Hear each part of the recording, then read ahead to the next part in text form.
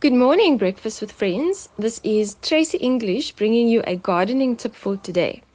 I'd like to feature a special plant today, one that is adaptable, easy to grow, and suited to most gardens.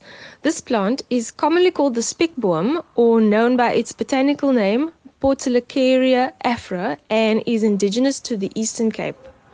The specboom is a drought-resistant, small-leafed, succulent shrub. It has reddish-brown succulent stems and bears small, star-shaped flowers in October and November. The pink flowers are filled with nectar and attract many insects and is especially a popular plant with bees. This plant requires a full sun position and grows to around 1.5 to 2 meters in the garden, although they can grow much larger in the wild. The leaves of the plant are edible and have a slightly sour taste, but are very juicy and are known as a thirst quencher.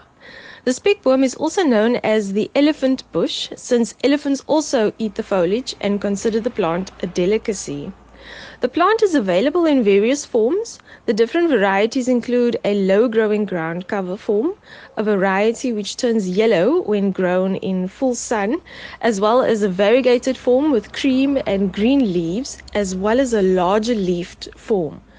An interesting feature about this plant is that it acts as a natural carbon sponge. In the atmosphere, excess carbon is responsible for global warming. The specboom plant has an exceptional ability to absorb free carbon from the atmosphere and use it to make plant tissue or fix it in the soil. So the specboom plant is a living carbon sponge and captures a whole lot more carbon dioxide from the atmosphere than most other plants are able to do. The plant has a built-in mechanism that enables it to continue growing, even if conditions become unfavorable. It is this special metabolism that enables it to continue absorbing carbon from the atmosphere.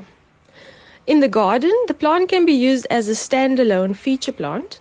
It can be used in a container, and it also makes a very good bonsai specimen.